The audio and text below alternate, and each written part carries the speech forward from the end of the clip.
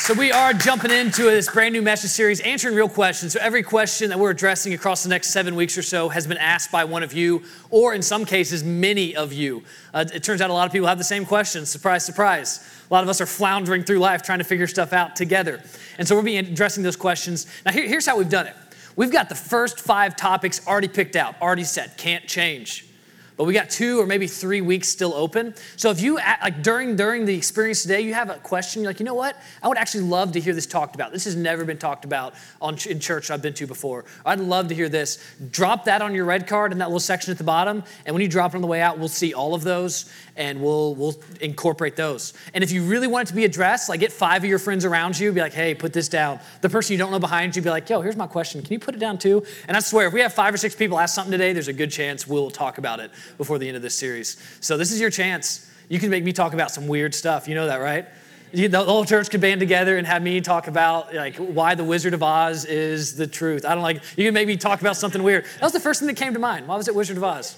I don't know. That's really weird. We could talk about Dr. Seuss. Just figure it out. Whatever you want to talk about, we can address that. But we're addressing tough questions about God and faith. And today we're talking about what the most people asked about, like the largest number of questions submitted by people here and friends and everybody else.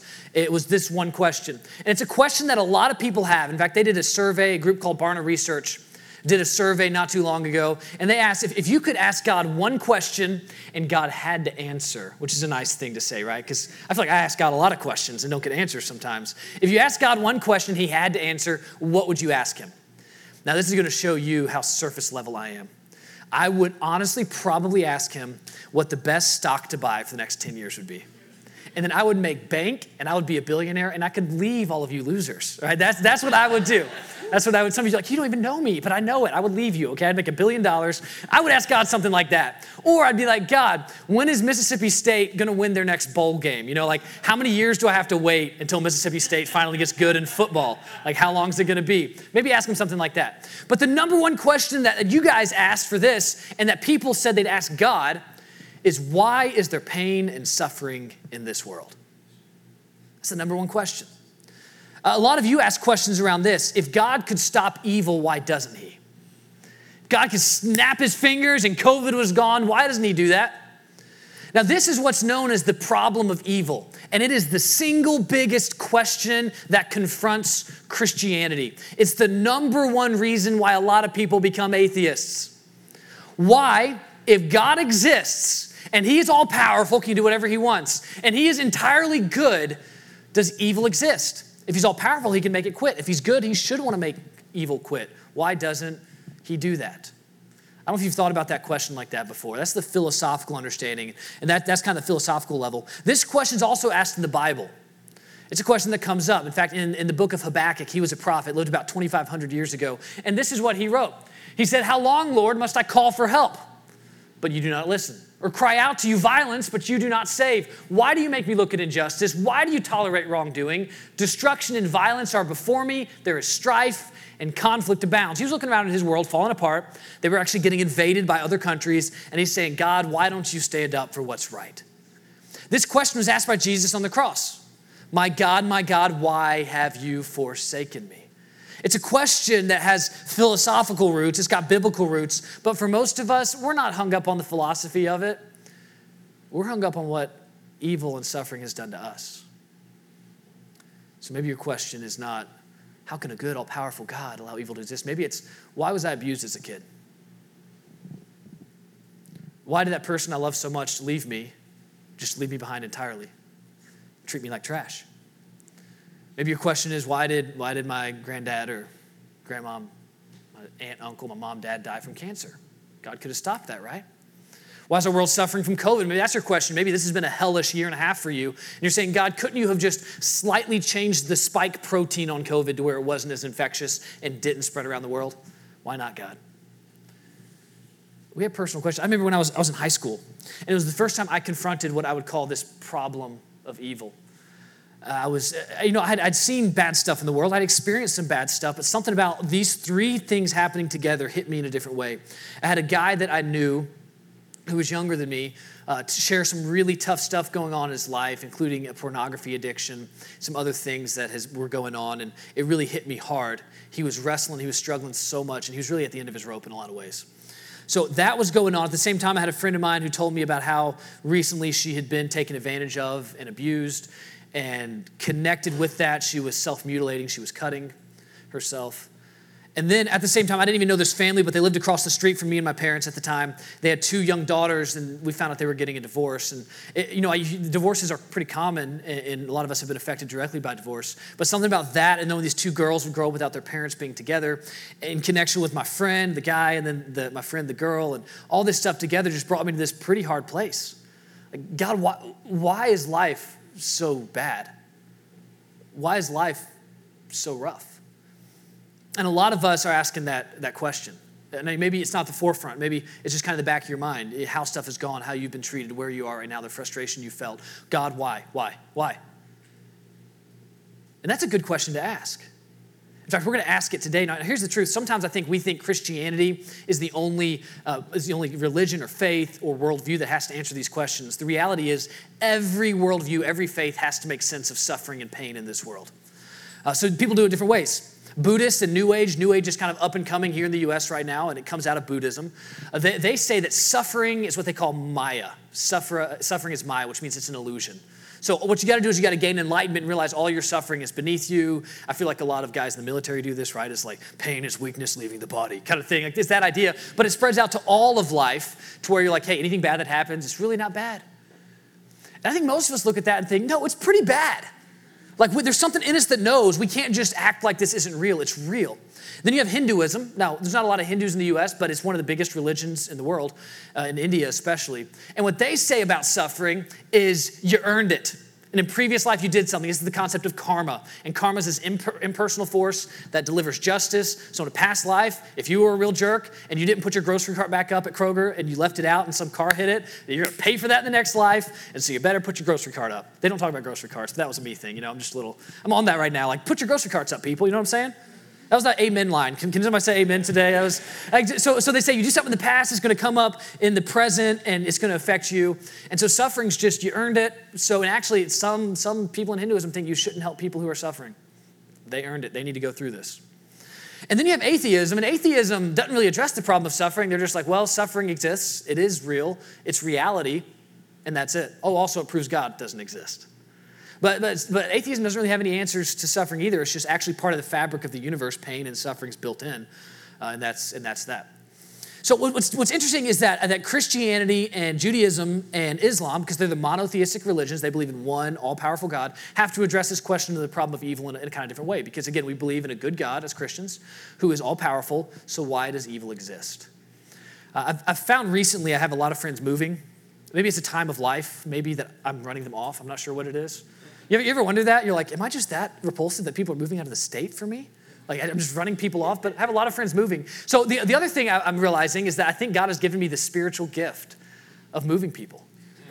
Because I'm doing it so much, I'm getting really good at it. It's like some people get the spiritual gift of prophecy or miracles, and I get the spiritual gift of moving boxes and sweating, because everyone moves in the summer. Have you noticed that? I've never had someone move in like October, like 25th, when it's the perfect weather. It's like 57 degrees out, and you just are happy to be carrying boxes. It's like August 7th, 95 degrees. Die, fool. And that's my spiritual gift, is that right there. And so I have the spiritual gift of moving people, and I've learned through moving dozens of people that there are 2 types of people in this world. Not good and bad, not right and wrong, not Republican, Democrat. There's 2 types of people, and it's the people who are type A, and when you walk in, everything is in boxes and labeled and ready to move. Who are these kinds of people? I love you. I want to help you move. Invite me over. We'll do it for fun. We'll move you just because. Just move out of state sometime soon. I'll move you just for fun. All right, then there are the other people, and they're the people who think packing is for losers, and what they do instead is they throw everything in the pile on a floor, and then they put a sheet over it and kind of bundle it up, and they say, move it. Free labor, spiritual gift of moving. Who are you? Yes. I will not help you. I refuse to help you because you put everything in there. You put like your Grandma Edna's sewing machine that you've never used in there with your two 70-pound dumbbells you can't even lift. You're not fooling anybody. And then you throw all your clothes, and for some reason you've held onto your clothes from when you were 7 years old, you pack rats, and you put those in there, and you put a sheet around it, and you say, move it. That's what you tell me to do. And you know what? I can't, okay? And it's not because I'm not strong enough, it's because you just created this awkward bundle of stuff, and I'm trying to do this thing, hold it all together, go into the truck. I think sometimes when we deal with big problems like this, the problem of evil, it's this big bundle, and we're awkwardly trying to pick it up and jump through life with it. And we can't. It's such a big problem. You've got to have a way to hold on to it. We got to have a way to package it where we can have some handles so we can lift it well. So here's what I'm going to do for the next 20 minutes or so. I'm going to give you 4 handles. 4 ways of grabbing hold of this problem of evil so we can together lift it and make sense of it. Because the reality is evil exists, suffering exists, it's terrible, it's hard. God is good, he is all powerful. How do we make sense of all of this together? You guys ready for the four handles? All right, somebody say I'm ready. All right, here you go, 4 handles. Here's handle number 1. Without the potential for suffering, love would not exist. Now, this right here is the philosophical answer. So if you're here today and you actually have a philosophical problem of does God exist because evil exists, I'm going to give you the answer right here. You may not like it, but it's the answer. And before I keep going, this debate, by the way, has been settled in the academic world of philosophy. The academic world of philosophy, not necessarily Christians, just in the academic world, it has been established and widely accepted that God can exist based on this kind of argument. So a lot of us think that like, oh, atheists have this argument that Christians can't answer. Not at all. It's been answered. You just don't know it yet. It's been fully answered. And here's where it comes down to.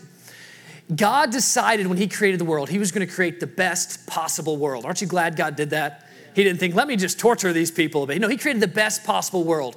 In the best possible world, love has to exist. We understand this. God is love. We understand that the greatest parts of life are about loving relationships. So love must exist. Now here is the key. For real love to exist, real choice must exist. If real choice exists, in other words, like, I can't force you to love me and it really be love. I can't create a robot who says, I love you every day and it really be love because it's all programmed, it's forced. Real love has to be chosen. So for love to exist, real choice must exist. If real choice exists, then the potential for wrong choices, evil choices, painful choices also exists. So if God's going to create a world in which love exists, which is the best possible of all kinds of worlds, then the potential for evil is built in. To say, well, couldn't God create a world where love exists and evil couldn't exist? That would be like saying, couldn't God create a round square? It's impossible. Couldn't God create a colorless color? God's not like God operates within logic, right? It's not saying he's limited. He's just like he can't do something that doesn't make sense. And that's kind of shocking. Some people are like, can't God do everything? No, God operates within what it can actually exist. And so you can't have real love without real choice.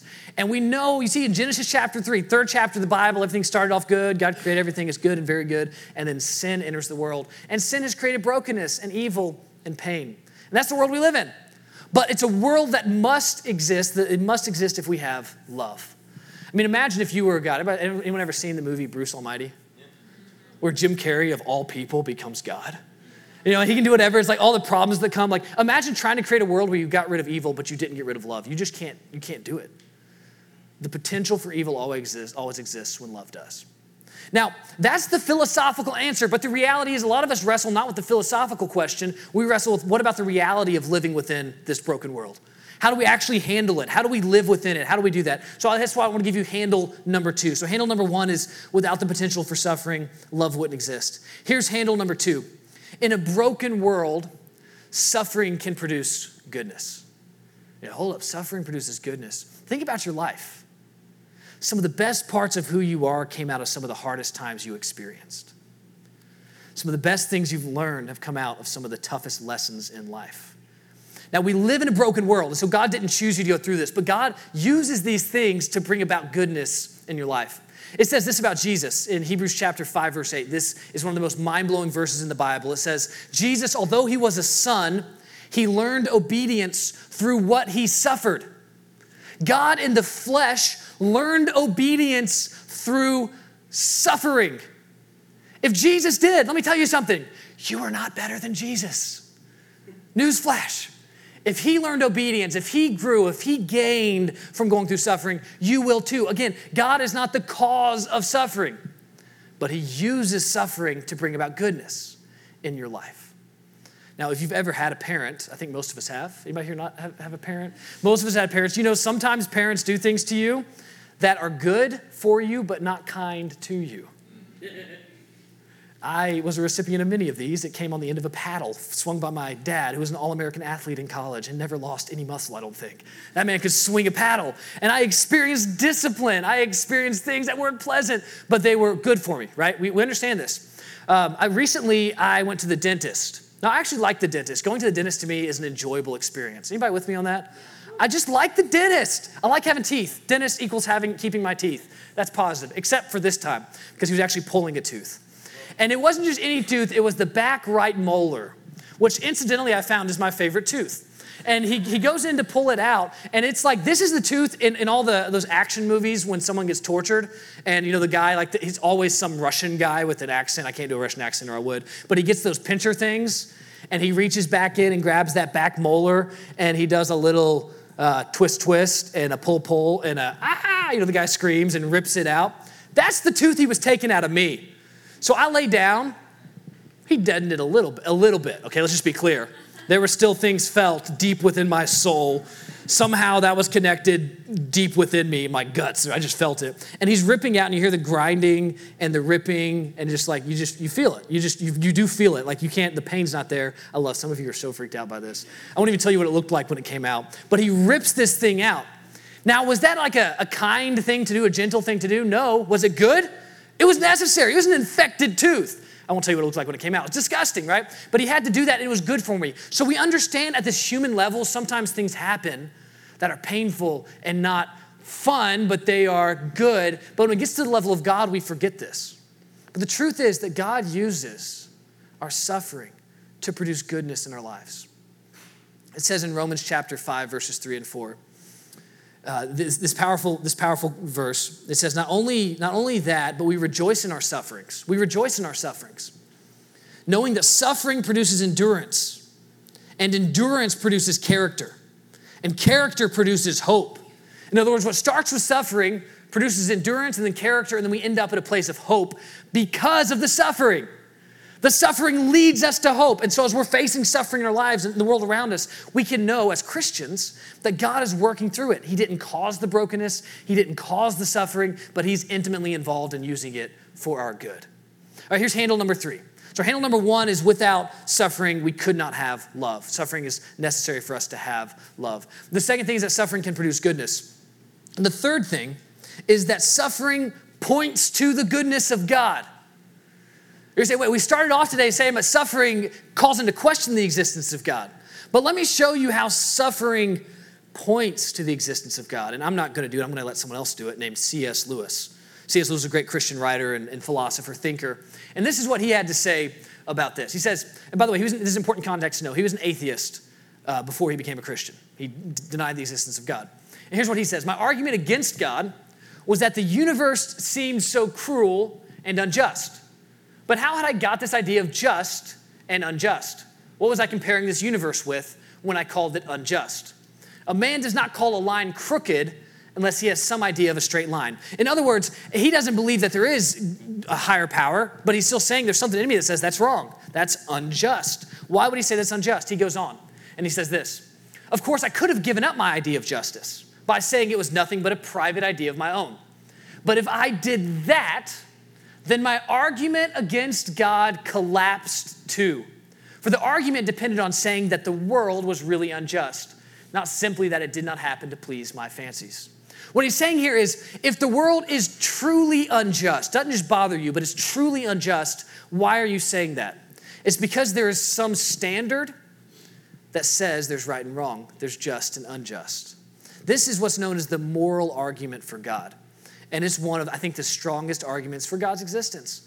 It's also one of the strongest arguments, I think, for God's goodness. We know that something evil happens and suffering happens. We know that's not good. Why do we know that's not good? Because we have a standard for goodness. I was watching the gymnastics at the Olympics recently. Do I ever start a story and you don't know where I'm going with it? Sometimes.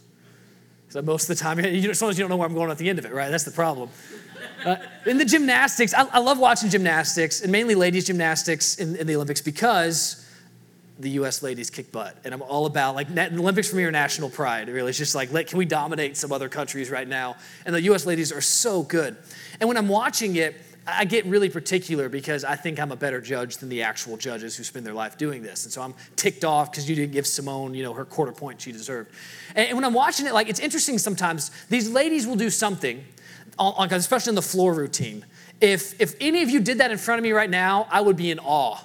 I would just be clapping and just wow, that's the most. Even if you just did a basic backflip right now, probably someone here can do a backflip. I think it's the coolest thing. Just seeing you do a backflip. And then these ladies, I can't even count how many times they're spinning and flipping. And they'll do that, and it's just that's phenomenal. But then one person will only do a double backflip. And I'm like, oh, that's all you got, lady? That's all you got, 5'1" Kenyan? That's all you can do, lady from Albania? Albania, come on, you should have more than that.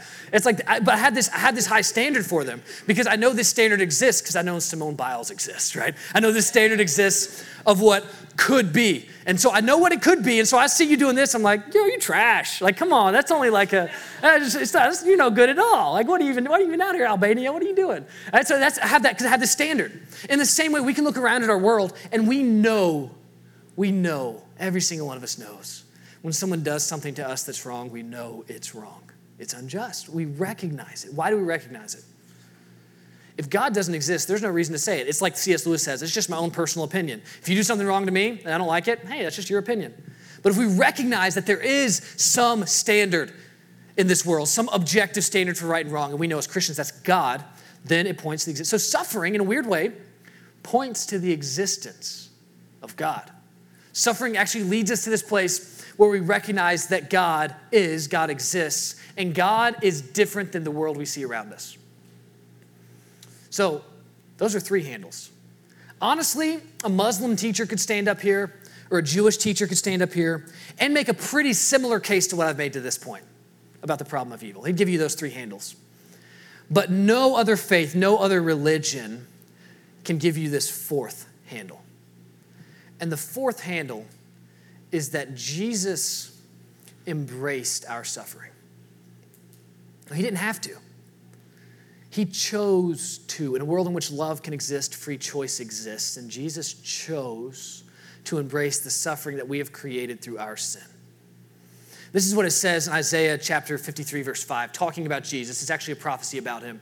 It says, he was pierced for our transgressions. He was crushed for our iniquities. The punishment that brought us peace was on him, and by his wounds we are healed.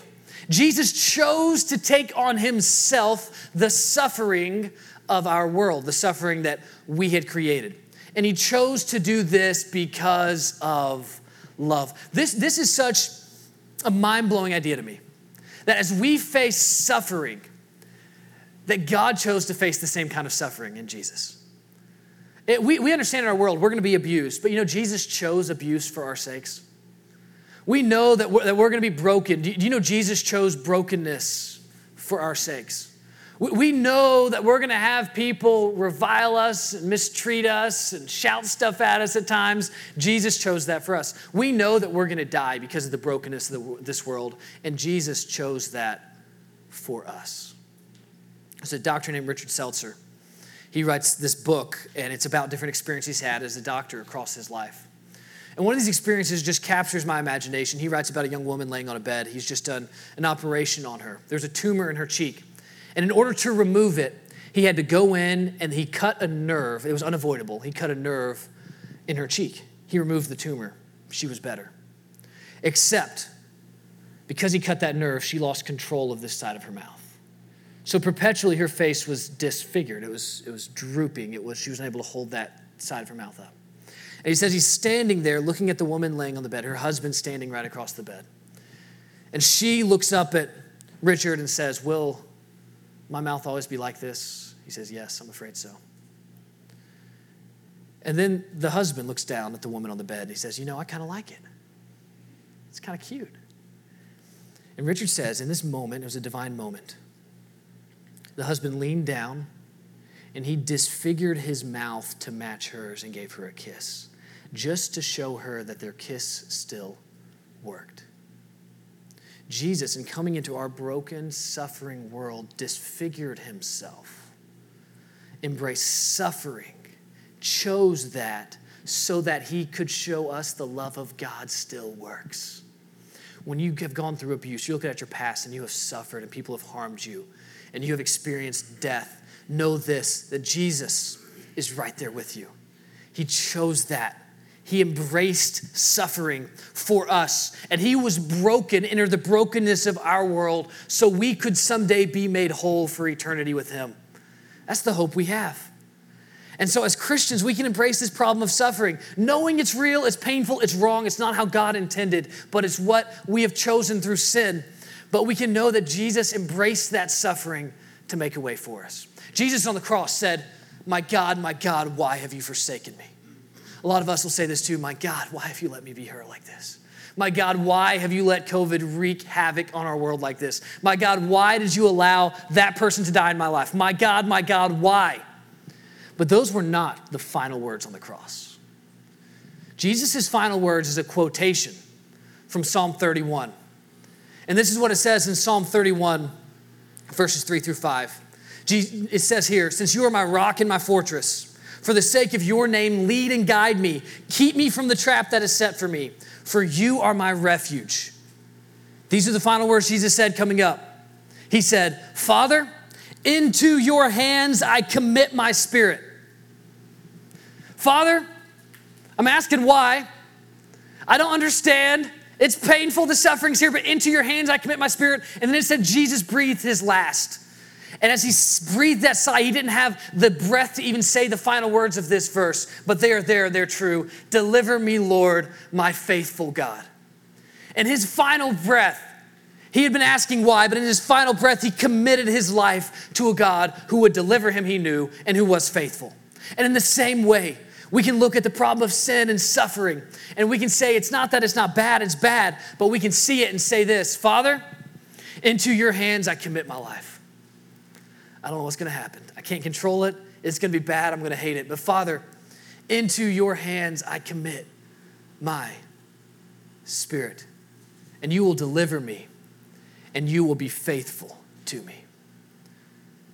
I'm a realist in life. I know that right here, right now, there are people who are frustrated with God. The frustration can run a whole spectrum of things. Why am I suffering? Why is there pain? Why is there evil in this world? Maybe it's the philosophical issue, but maybe it's something a lot deeper. Maybe it's the fact you lost someone you loved recently and you're wondering, why, God? Why? Maybe it's the fact that something happened in your past and it has warped your life going forward. And it has made you feel like you don't matter. And it's just broken you. And you're still living in the brokenness of what was done to you. And you say, why, God? It could be as simple as the last 18 months were hell for you. And you haven't recovered, and your family hasn't recovered, and COVID has just destroyed everything you cared about, and you're saying, why, God? Why? We have two options, really, when we come to this point. We can just say, why, God? We can shake our fist and be done. Or we can say, I don't believe in you, God, but there's too much evidence for me to say I don't believe in God. The other option we have is this. We can simply say, Father, I don't understand, but I'm choosing love. And I'm choosing your love. Into your hands I commit my spirit. I've got nowhere else to go. Father, into your hands I commit my spirit. And that's the choice in front of us today. Whatever's happened in your past or is in your present or you're afraid will be in your future, are you able to say, I've got a refuge, I've got a fortress. He's my God. And into his hands I commit my spirit. I want to give us an opportunity today for those of us who are here and we're hurting and we're frustrated and we're just angry about whatever. And maybe it's not anger, maybe it's just disappointment. You're disappointed about how your life has ended up and where you're at right now. I want to give us a chance to go to God with that. So let's bow in prayer together today.